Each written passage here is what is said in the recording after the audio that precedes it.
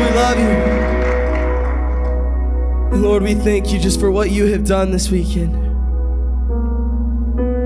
We thank you that there are people in this room who went from death to life. We thank you that chains were broken this weekend. We thank you that the strongholds came down and lives were free and people came to know you. But Lord, as we have prayed this weekend, God, I pray that it would not stop here. And I pray that for every single person in this room today, for those who don't know you, that they would come to know you and understand a life with you is all that we need. For those who are struggling, who are caught up in the chains of sin and struggle, God, that you would free them. For those who don't know you, that you would reveal yourself to them. And for those who do, God, that this would be a calling.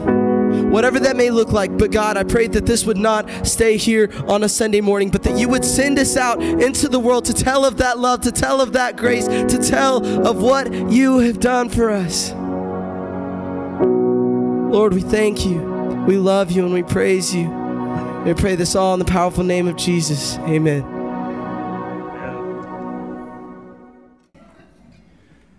Good morning. Thank you for having me. My name is DJ Pope. I'm the student director at Cana Baptist Church over in Burleson. You guys had me here actually about 3 years ago. I enjoyed my time then. I've enjoyed my time now. And let me just say, I'm extremely encouraged by what I see from your student ministry. And honestly, my wife calls me an angry preacher because I have to remember to encourage a lot of times. So that doesn't come lightly, okay? That's not something that we just say all the time or I just say. And so things that I've seen this weekend and I've heard from their lips this morning. Last time I came, we had a really remarkable statement made by one of the young ladies in the youth group at that time. I don't remember her name. I don't even know if she's still in the youth group or if she's graduated or whatnot. But she said in that weekend that she had renewed her vows with Christ. It was as if she renewed her relationship and her vows with Christ. And then this morning, I heard a young lady say that I have learned that we must put our faith into action for it to truly be faith. Your students are remarkable young men and women.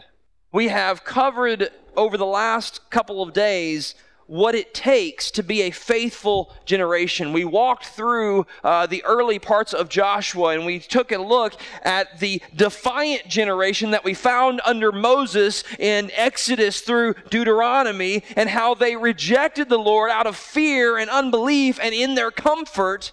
And how in Joshua we see the faithful generation stepping forward. And in Joshua 1:16 they say, whatever you command us we will do, and wherever you tell us to go we will go. And we see this personality and this characteristic from this generation, that being willing to whatever God would have them to do, that they were willing. And we see as they come to the Jordan River, they believe and trust the Lord to the priests, continue to walk into the Jordan, and at that moment in time, it stops to flow, and it rises up in a heap as they walk over on dry ground. And it won't stop there. They'll go to the city of Jericho, and they will trust and obey the Lord's command to simply walk around the city. And that if you will simply obey me, I will deliver you and give them into your hand. And so we have been telling them, and we have been teaching and walking through their need to be the faithful generation, that obedience is timeless. It does not matter, and it's not constricted to age, to place in life, to quality of life, but that obedience is expected and commanded from God at whatever point that you are in.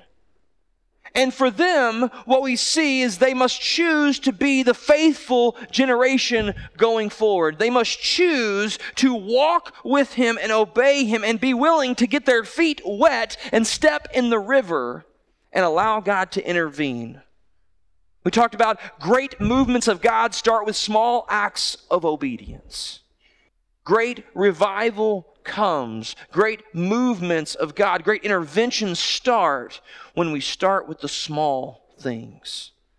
And so Joshua, we saw him as a great leader, willing to take up this seemingly impossible task of taking the promised land and inheriting it while they would have to fight and grind through.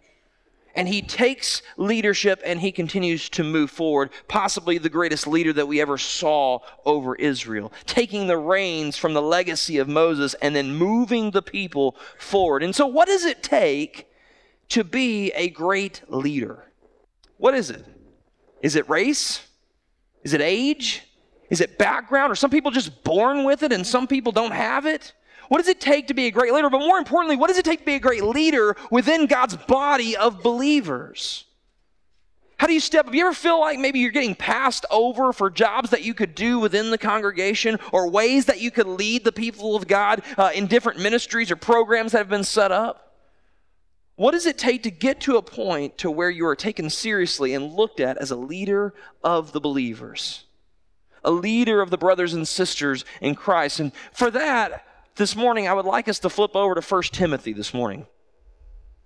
Because Paul is going to give us an idea, to give you some background on 1 Timothy. It is simply a letter. It's also known as an epistle. And what it is Paul's writing to young Timothy here.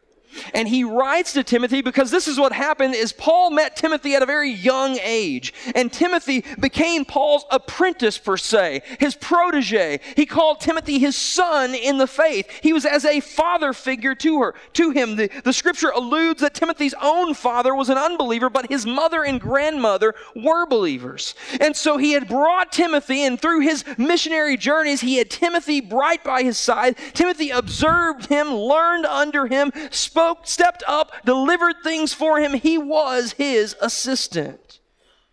And then it came a point to Paul who said, here, I want you to stay in this city, and I want you to pastor and raise up leaders within the church.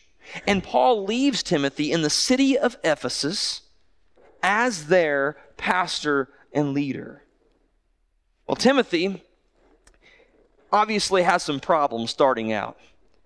He has some issues, and Paul writes the first of two letters that we have recorded to Timothy. And what he does, Paul tells us in chapter 3 of why he wrote it. And it says, so that people would know how they behave in the church. I want you to use this as a guide so that when people are getting out of line or when they are seemingly disconnected, you go back and you read this letter. This is to help you and a guide for you, Timothy, so that you know how some should behave within the body of believers.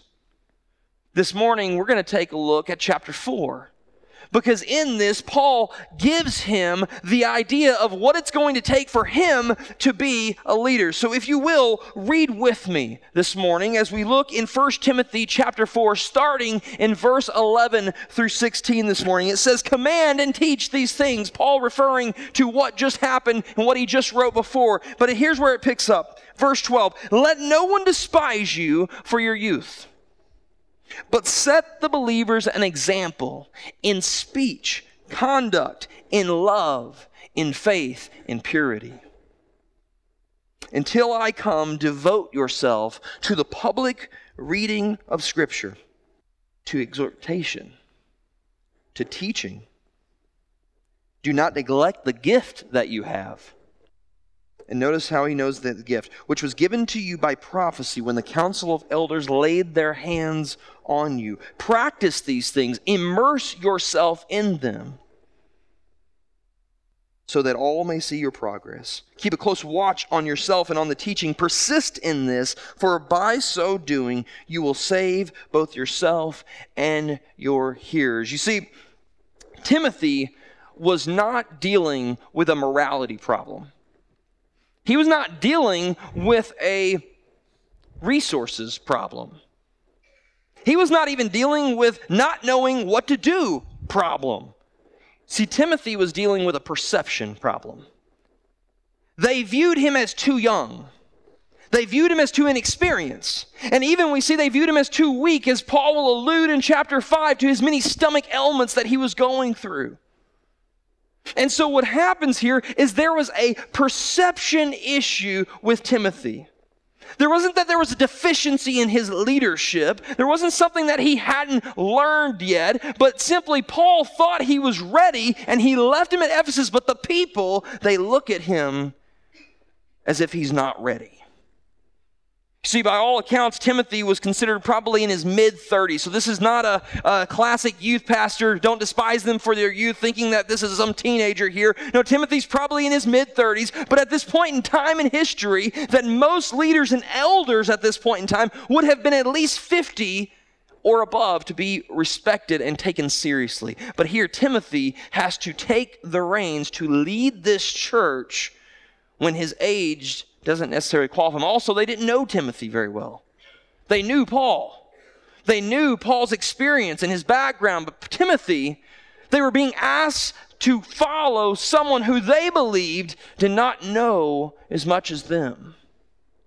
And so Paul writes these words to say, hey, this is how you get them to change your mind. I'm a student director now full time. Before that, I actually was bivocational. I worked as a youth pastor and a teacher. But before that, while I was going through college and before teaching, I worked in corporate America. It was a desk job. It was awesome. All right, your awesome cubicle there. All right, where you can hide out for the whole day. All right, and no one knows you exist unless you mess something up. All right, and so I was in this job knowing I was going to go back to school, okay? But I decided, hey, while I'm here, I'm going to move up as far as I possibly can. I am going to interview or just go as far as in the company that I possibly can, and then the moment that I get my degree, then of course I will switch professions and into teaching. I had already known what I was going to do. Well, a job came up. I applied for it. It would have been a promotion from where I was at, and I went in for the interview. And by all accounts, I thought the interview for the most part went well. But I was going to have to go to night school, okay? So I would have to be in Arlington from Fort Worth at like 5:30 for my first class. And so I knew that I needed to at least get off and then book it in all of the great 5 o'clock traffic of Fort Worth to get over into Arlington. And so I wanted to make sure that the job was going to be one of such that I could get off in time to get there. Well, I applied. The job was listed 8 a.m. to 5 p.m. Well, during the interview, the person that was interviewing said, are you going to be willing to come in early or stay late if you need to get the job done? Interview 101. The answer to that question is always yes, okay? Young people, if they ask you if you want to stay longer, you don't want to, but you will, okay? You will. Always answer yes to that. Well, I answered yes, okay? I was no dummy. I figured, yeah, of course. Whatever it needs to get the job done. But he asked it in a way that it made me question whether or not the hours were still considered 8 to 5, because I would need to get to school. So I asked him, I said, hey, I just want to make sure that the time frame of which I am applying is 8 to 5. And I could already tell when I asked the question, he kind of was taken back a little bit, like it confused him somewhat. I didn't think it was a confusing question. And he goes, yeah. It's still 8 to 5. Yeah, okay. I said, okay, just making sure, so we had some different shifts, 10 to 6 or, 4 to midnight, things like that. So I want to make sure that I applied correctly. Well, long story short, I didn't get the job. And someone else got it, and they had not been there as long and I didn't think they were as qualified as I was. And so I'm like, okay, well, I ended up hearing through the grapevine that the reason that I didn't get the job is because they considered me an 8 to 5 guy. And I'm like, what? The job was 8. No. They don't think that you will work hard enough. They don't think you'll come in early. They think you're just between the hours guy. You don't go above and beyond. You don't go to the extra mile to get the job done. And I'm like, it said 8 to 5 on the job description. I was just clarifying that. But I would fight that perception for the next 3 years that I worked there before I would finish college. But you know what that did? Is from every place that I went to after that, no one would ever question if I was an 8 to 5 guy. But that perception hung over me every other interview that I ever had. Anytime that I showed interest in a job, the powers that be it had spread that I was not one to go the extra mile. I was just an 8 to 5 guy, all from that one instance. I promise, I was not lazy, okay? So don't get that perception of me now, all right? But that's perception problem, not a work problem, not a knowledge problem, not a production problem even. And Timothy here is facing the same thing. There is a perception problem with him at the church in Ephesus. And so Paul tells him these things, and he says, listen, this is how you will change the perception of the believers. And so hear me, brothers and sisters of Christ, young people. If you want to change the perception, here are your verses as we start to march through. If you think that people see you a certain way, you're probably right, because perception is reality until it's not. That is how the world works. Whether it is fair or unfair, the perception of other people towards you has been based on something, and it is our jobs individually to change that perception. Because here we see Paul marching through. The first way to change the perception is found in verse 12. It says to set the example for the believers in speech, in conduct, in love, in faith, and in purity. You want to change someone's perception, you're going to have to step it up. You want to change the perception of you as leadership within the church, you must step it up in the way that you speak. This isn't certain grammar rules that we're talking, because Andy Bob is in leadership, so we know that grammar is not like a number one that you have to have. All right? Just look at the sheets that they filled out this morning, you'll know what I'm talking about. But in speech, in the way that your heart flows from your mouth, in the way that you project your faith audibly, it matters. You see, because when we put our trust in Christ and we start to walk with Him, all avenues start to matter. Sometimes we need to clean up. To this day, I'll tell you, from freshman to junior year of high school, I did not have a vocabulary that would have been glorifying to Christ. And some of you are struggling with that today. But understand, what is seated in the heart will come out through the mouth. And to set the example, we watch circumspectly of everything that we do, in speech, in conduct, how we carry ourselves. Young people, I want to talk to you, because I've been talking to you all weekend. Do you want to know what their perception of you is? Do you want to know what it is? Eating Tide Pods. It's as simple as that. Eating Tide Pods. I went to do laundry the other day. My wife, God love her, she's a frugal woman. She finds deals, and so whatever she finds, that's what we use as far as laundry detergent. But I remember getting Tide Pods before the epidemic of eating them happened, okay? And you just simply cut the bag open, you pull one out, and you throw it in the washing machine, all right? Well, it's been a while, I guess, since we've gotten Tide Pods, but lo and behold, I walked into the laundry room the other day, and there's Tide Pods, and I kind of just, Tide Pods, I'm not going to eat it, all right? But I bring it down. But you know what happened is there was a problem. I started to open it, and there was this little red thing on the top, like to open this, like it's a Ziploc bag. Well, I moved it, and I realized that the bag didn't open. Well, I moved it back, and then all of a sudden, luckily I was the only one home, and so I'm sitting there doing this with the bag, and it won't open. And so I have to actually inspect the Ziploc container for the Tide Pods. And you know what they did? Is that there's a little thing with a little red hook that you have to literally push it down and then slide it over to open up the Tide Pods. Never in all my wildest dreams did I think we would have to safety lock laundry detergent. But you push it down, and then you have to glide it around to open up the Tide Pod package. Because you want to know why? Because Tide thought that the people that weren't smart enough to figure out that you're not supposed to eat laundry detergent would not be smart enough to figure out the safety as well. But young people, that is the perception that you are changing. You want to lead, you set the example. You must up the game. Older people. Do you know what their perception is of you? Let me give you an idea. You're dated. You condescend them. You don't care what their ideas are. Fair enough. But understand where we're both fighting here.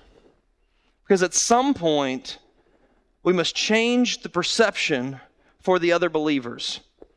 Because if there continues to be a divide within the generation of preferences are constantly combating, then we are breaking down what the message of the church is. And that is all creeds and all backgrounds are unified under one uniting principle. And that is that a Savior died for them and none of us deserve it.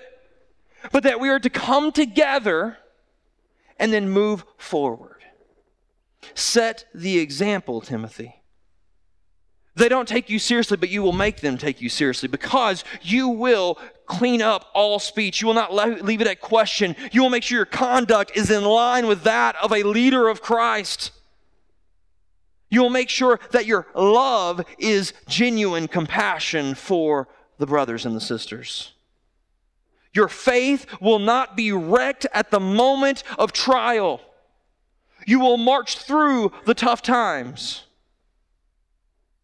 And your purity will be unwrecked. Young people, this is where you falter the quickest, in your purity. Because every moment that you open your phone up, every time that you turn Netflix on, every channel, even commercials, you cannot get through it without M&Ms hitting on each other. That is what they face daily. And the temptation from their classmates. Understand, church, if they don't have your backing, the chance of survival is slim.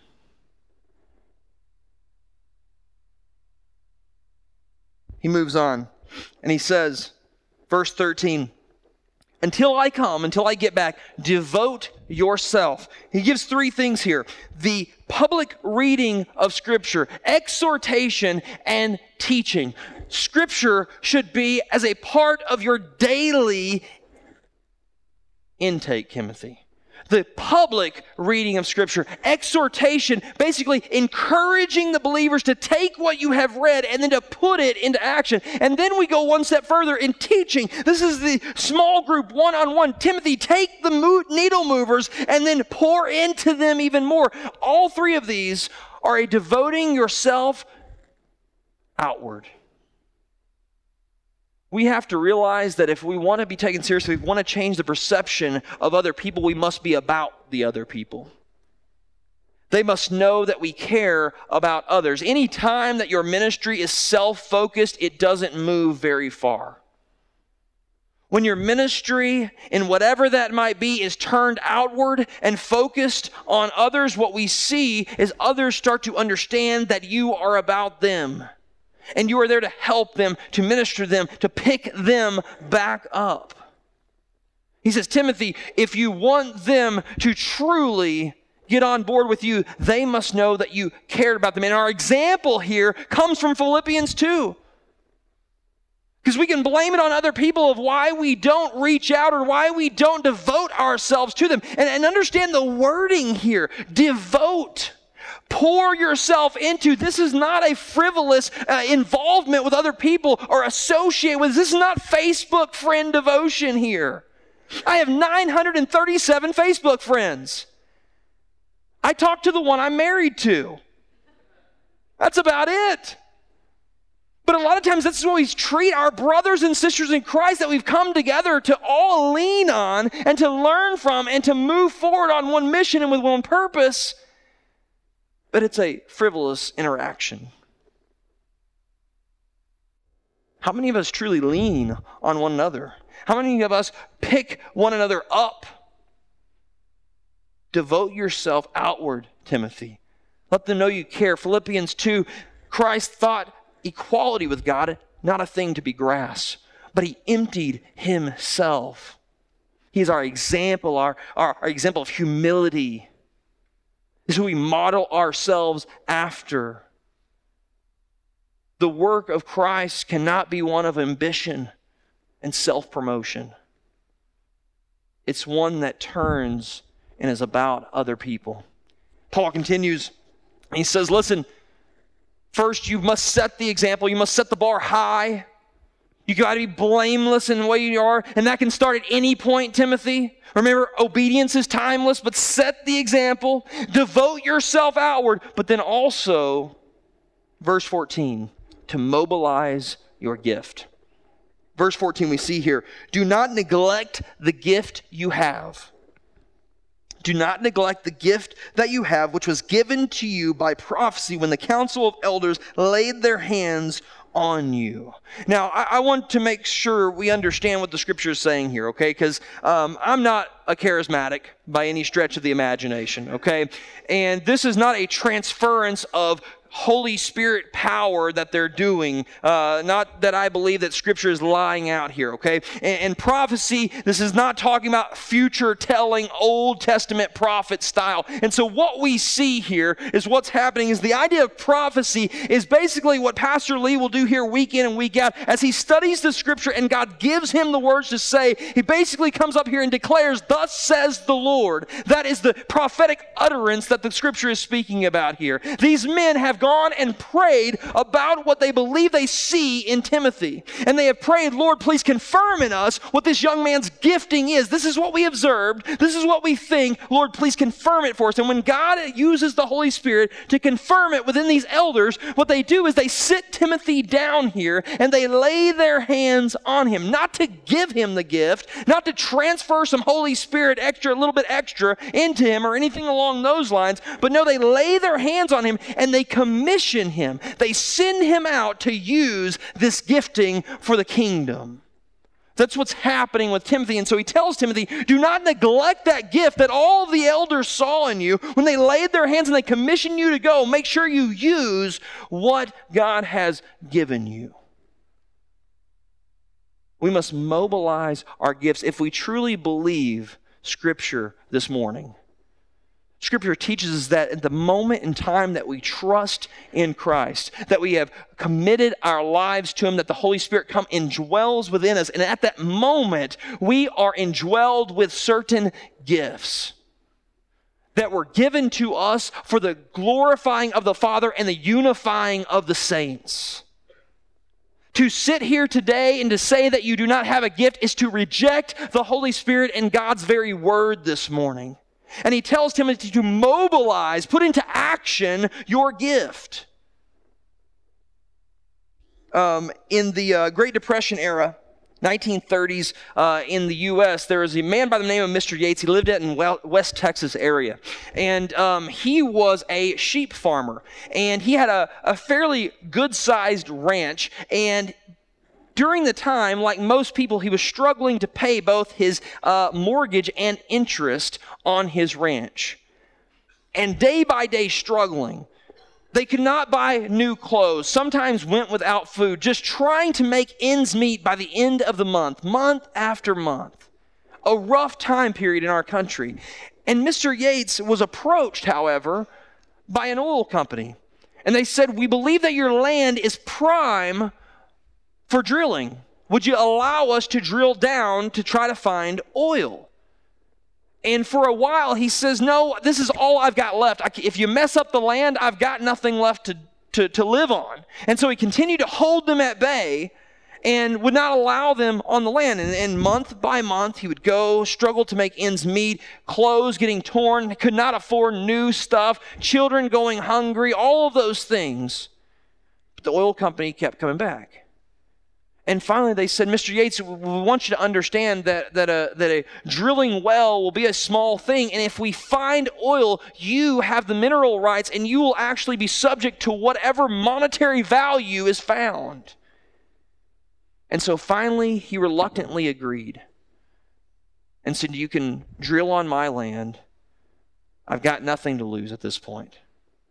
And what they do is they pick a spot And they drilled down 1,115 feet, and they hit oil. Enough on that day to produce 80,000 barrels of oil. Subsequent drillings would produce far more than that, and it actually was tested not too long ago in this time period that if that well would continue to be drilled, that the flow of it would continue to produce 125,000 barrels a day. You see, he was living in poverty while he was living on a gold mine.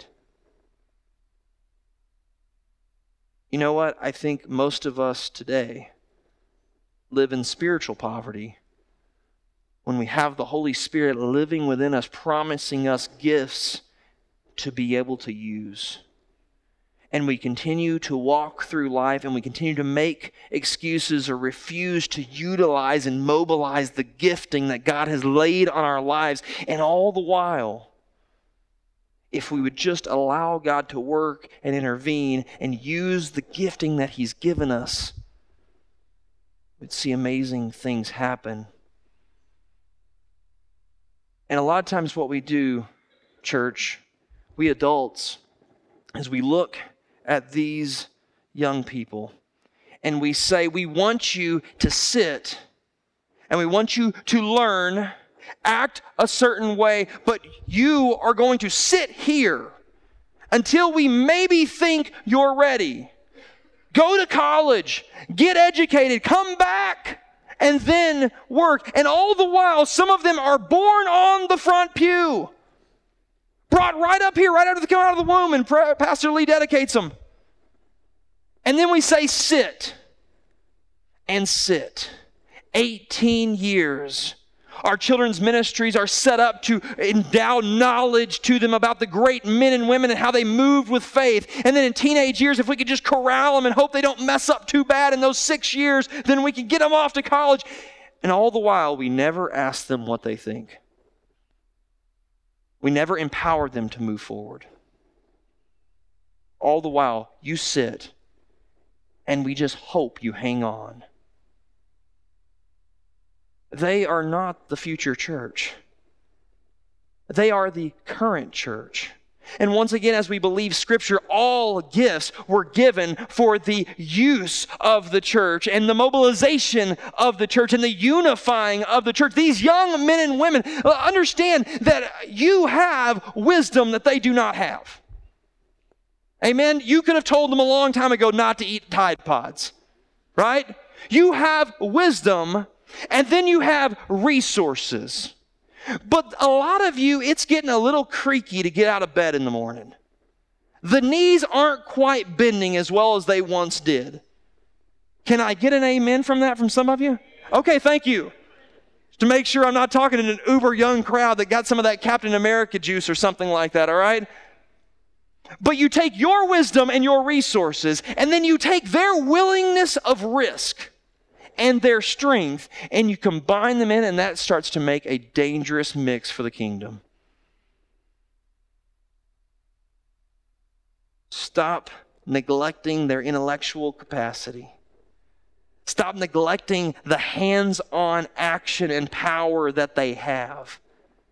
Because I want to let you know something. When we set the example, when we devote ourselves outward, when we mobilize the gift, Paul doesn't stop there. He says, listen, if you do these things, Timothy, not only will you change the perception, but this will be the result of it. All right? I want you to move down with me. The idea that he's trying to get across to Timothy here is that leadership is not based on background. It's not based on gender. It's not based on race. It's not based on age even. It is based on and affirmed by your godliness.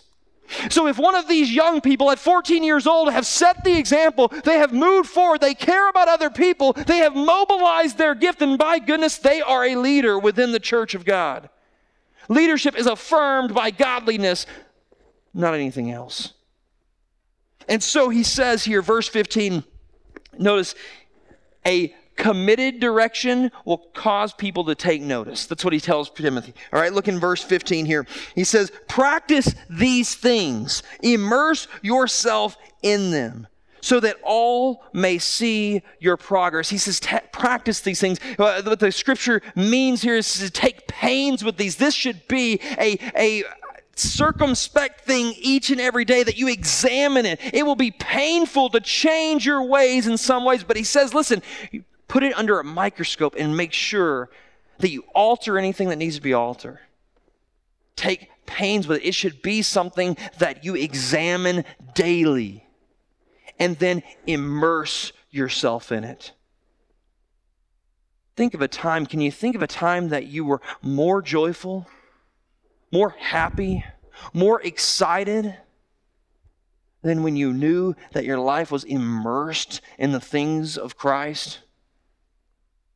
What job, what paycheck can get you more excited than watching the kingdom of God move forward? That was the question that got me. I was going into teaching and coaching, and I preached a sermon one Wednesday night, and my mentor came to listen to me at the church. We were not at the same place. And for a while, I wanted to coach and I wanted to teach, and this question wrecked me because I preached the message, and he comes up to me afterwards. He said, listen to me, I want to ask you something. I know that you're going into this profession, but I want you to answer this one question. What lesson could you teach? What game could you coach that you could possibly produce more passion about than the Word of God? My trajectory was set. I would ask myself that question over the next 2 years as I started into teaching and coaching, all the while. There's nothing in history that I could teach that could produce the transformation and the life change and the excitement and the joy that it brings to those who accept it. People will notice when you commit to Christ. There's no way around it. And then we move on. And he says, listen, persist in this. Persist in this, Timothy, because by so doing, you will save yourself and others. When we set the example, when we devote ourselves outward, when we mobilize our gift, people will be saved. A rejection to do that, understand, young people, if no one else gets it, I want you to understand this. As you continue to march through, if you neglect these things, if you do not mobilize your gift, if you do not care about other people in your faith, if you do not set the example, we are condemning people to a fiery hell. There's no way around it any other way.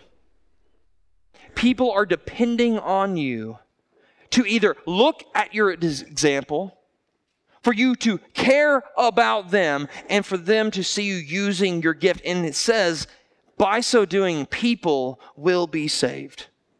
The great prince of preachers, Charles Spurgeon, he says, listen, if sinners be damned, at least let them leap to hell over our dead bodies. And if they perish, let them perish with their arms wrapped around their knees. And if hell must be filled, let it be filled with the teeth of our exertions. And let no one go unwarned or unprayed for. Do we understand the gravity of what our lives mean on a daily basis? Every second of every minute of every hour of every day of every week of every month of every year of every decade of every century, everything that we do matters to other souls. No longer do you get the choice to follow your own desires today. No longer do you get the choice to simply say, today I'm just not feeling the faith. No, you have been bought with a price that cost you nothing and you did not deserve, but however, the following and the commitment cost you everything. But it does not cost you everything without payment back, because Christ says the peace of Christ will come upon you and surpass all understanding. You will have a abiding joy, genuine satisfaction in this life, and you will not have to ever look behind you to wondering if your sin is going to catch up to you. We must understand the gravity of what we're being asked to do. Older church, you must empower these young people to step out in front and start to pass the baton so that they can lead. Young people, you must look at these older people and understand they have been through experiences that will help you avoid landmines in your life. That they have resources to help push you and move you forward. You must work together. Committed direction will save souls. There was a Welsh missionary who went to the Assam region of India, 1800s. He goes there and he starts to suffer very severe persecution. Daily death threats, people chasing him out of villages. In this village that he continued to work on, he finally found his first conversions to Christianity. A man and his wife and their 2 children. And then he was pushed to leave this village. Very tough persecution. The village chief chased him away. Has anybody ever heard the hymn, "I Have Decided to Follow Jesus"? I really wish Landon was here right now so he could sing it for me. I have decided to follow Jesus.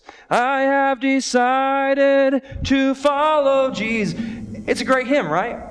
We sing it, we'll throw it out there anytime somebody's walking the aisle. But this is where the origin of it came from. As that missionary was pushed out of this village, that man, wife, and 2 children, the village chief comes and he takes this family and they dug a pit in the middle of the village and they threw them into the pit. And the village chief lined up his archers on one side of the pit while the man, the wife, and the 2 children sat in the bottom. And he says to the rest of the village, "Come and see what happens to those who follow this foreign religion." And they take the man and the wife, they take them out of the pit and they leave the children. And they tell him, "Renounce Christ and save your family. Renounce this Jesus who you claim to follow. Recant. Say that you don't believe it." And the man says, "I have decided to follow Jesus. No turning back." And the village chief gave the signal for the archers, and his 2 children perished in the pit. And then they took his wife, and they drug her down, and they put her in the middle, and they tell the man, "Renounce your faith, recant Christ, and at least save your wife." And he says, "The world behind me, the cross before me." And he gives the signal, and the archers fire, and his wife perishes. And finally, they throw the man in the pit. They said, "At least save yourself. Renounce your faith, recant, and save your own life." And he says, "Though none go with me, still I will follow." And legend has it that the chief gives the signal and the man is shot. But that the chief starts to question, what could be so great that this man would go to his very grave and not renounce? What could be so great? And it says that the chief, at that moment in time before he leaves the pit, gives his life to that same faith that he just murdered the people for. And he commanded, he said, "The village, you must also accept this faith, because I have seen none greater." And the missionary will return and they will tell him the story, and they'll say, as he was about to perish, he said those lines. And the missionary took it and wrote it in a poem, which would later become the song. Committed direction and persistence saves souls this morning. If I can have the band come back up. These guys have been amazing this weekend. I'm humbled to be able to share the stage with them. Very talented young man. The drummer is a senior in high school, by the way. All right, so I've never been good at anything like that ever. So, way to go, Dawson. But this morning, I'd like us to stand. And I'm going to ask something. I've already let them know, but I'm going to ask the young people.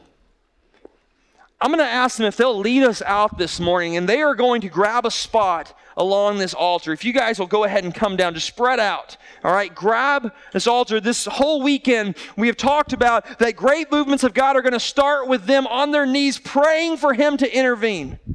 And so they are down here, and I'm going to challenge the adults in the room, though. Because some people,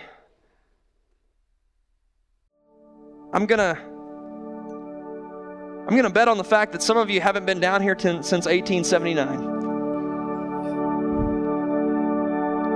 And I'm gonna ask if Pastor Lee, Hillary, Nathan, Kenny, and Andy Bob, if you guys would come behind them, and as the staff that I know, I'm sorry, if you guys would come behind them and pray over them, to let them know that their leadership is behind them, that they're here for them, that you empower them to move forward, to mobilize their gift, to set the example as we've asked. And then I'm going to challenge the adults. The room is running out, but that's okay. I want you to move forward. Parents, find your children. Adults, that you are willing to get on board and push them forward, to understand that they are what's going to cause this church to continue and to live and breathe. That you would lay your hands on them. If you need to, use the steps of the stage to come around and to lay your hands on them. Not of any supernatural transference of the Spirit, but that you commission them to use their gift and to move forward. Whatever it would be or mean for your church, that you are behind them to press forward, for them to be empowered, for them to be able to get their feet wet in the Jordan River and to see God intervene as they push forward. Let them know that you are here for them.